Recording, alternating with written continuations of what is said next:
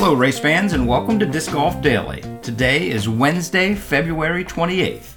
We are the podcast that gets you caught up with disc golf growth and news in just 10 minutes. If you find something interesting, share the podcast with a friend. Wednesday is Course Growth Day, and we will close with a Disc Golf Disc First Q&A to close out the show. In the news today, Greensplatter has a really good article about intentional disc golf. Don't just look at a space and huck it unintentionally. He's got 4 good points here. Choose a disc for what it does, envision the line you want to take, make it a reality like it's standard, and, this is the big kicker as he calls it, state your plan of attack beforehand. Go ahead and tell everybody what you're going to do. Then, you know exactly what you are trying to do. Your mind knows it, and you make it happen. Obviously, it's not always going to work, and obviously when you're playing in a tournament, this isn't the best thing. But as far as practicing, I think it's a really good insight.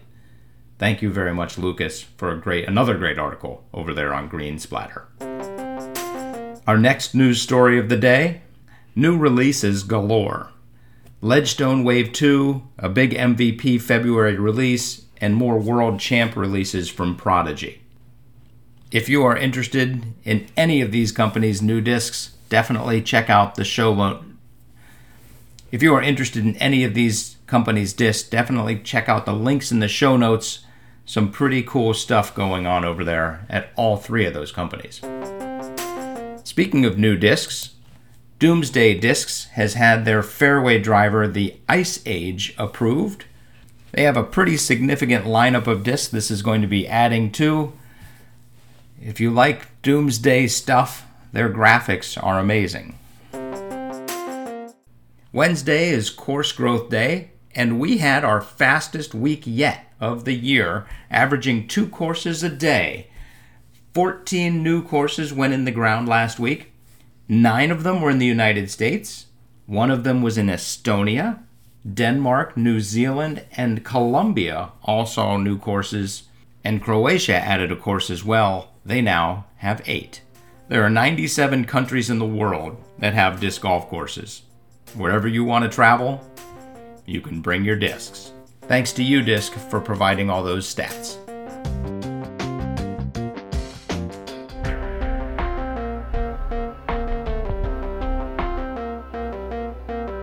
And we will close with a Q&A with Ryan Draper, the tournament director of the Waco Annual Charity Open.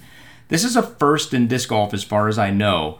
Prodigy is coming up with a disc called the Waco, which is a fundraiser for the tournament. And it's named after the tournament, and it's a disc you can just go buy, presumably all year. Let's get into the Q&A. First things first, what type of disc is it? Is the plastic special? And were you involved with the design? Ryan replies, the Waco is a mid-range with a straight flight and predictable fade. It holds its line in the wind, which is key. We will be releasing them in Special Blend, 500 Glimmer, and 750 Spectrum at the event, and will likely run them in most all the plastic types and blends at some point throughout the year. We were involved in choosing what mold we wanted out of several possible options, but not in the actual process. We chose the mold we thought would best match our course vibe, which is shot-shaping tunnels and flex lines. Next question, is there a limited number? Yes, the first release is limited, but we plan on running more throughout the year and making them available in most all plastic types. Next question, what percentage of the proceeds go to the tournament? Initially, all proceeds will go to the Waco Annual Charity Open. After some time, they will be available directly from Prodigy and at retailers, at which point the percentages will change, but the tournament will still benefit from those sales as well. This is fantastic news. How long is the contract with Prodigy, and when did Waco first become a Prodigy event? Answer, we are 2 years into our second consecutive 3-year agreement with Prodigy. So at least 6 years we got.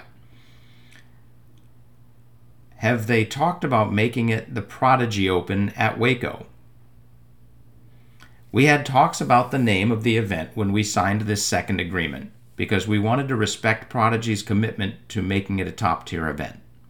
Prodigy showed to be a great partner in that they felt the history that our name represented was equally important. We both agreed that Prodigy Presents Waco accomplished both. Well done on both sides. That was probably a fun conversation. I wish I could have been a fly in the room at that moment. Question 6. A disc named after and developed for a tournament is a new idea. Who came up with it, and how long did it take to implement? Answer: Waco having our old mold is something I've dreamed of for several years.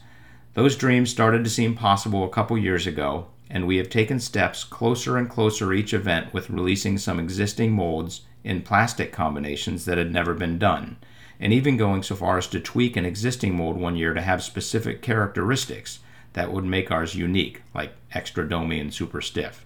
It has been a lot of fun. Ryan, I bet it has.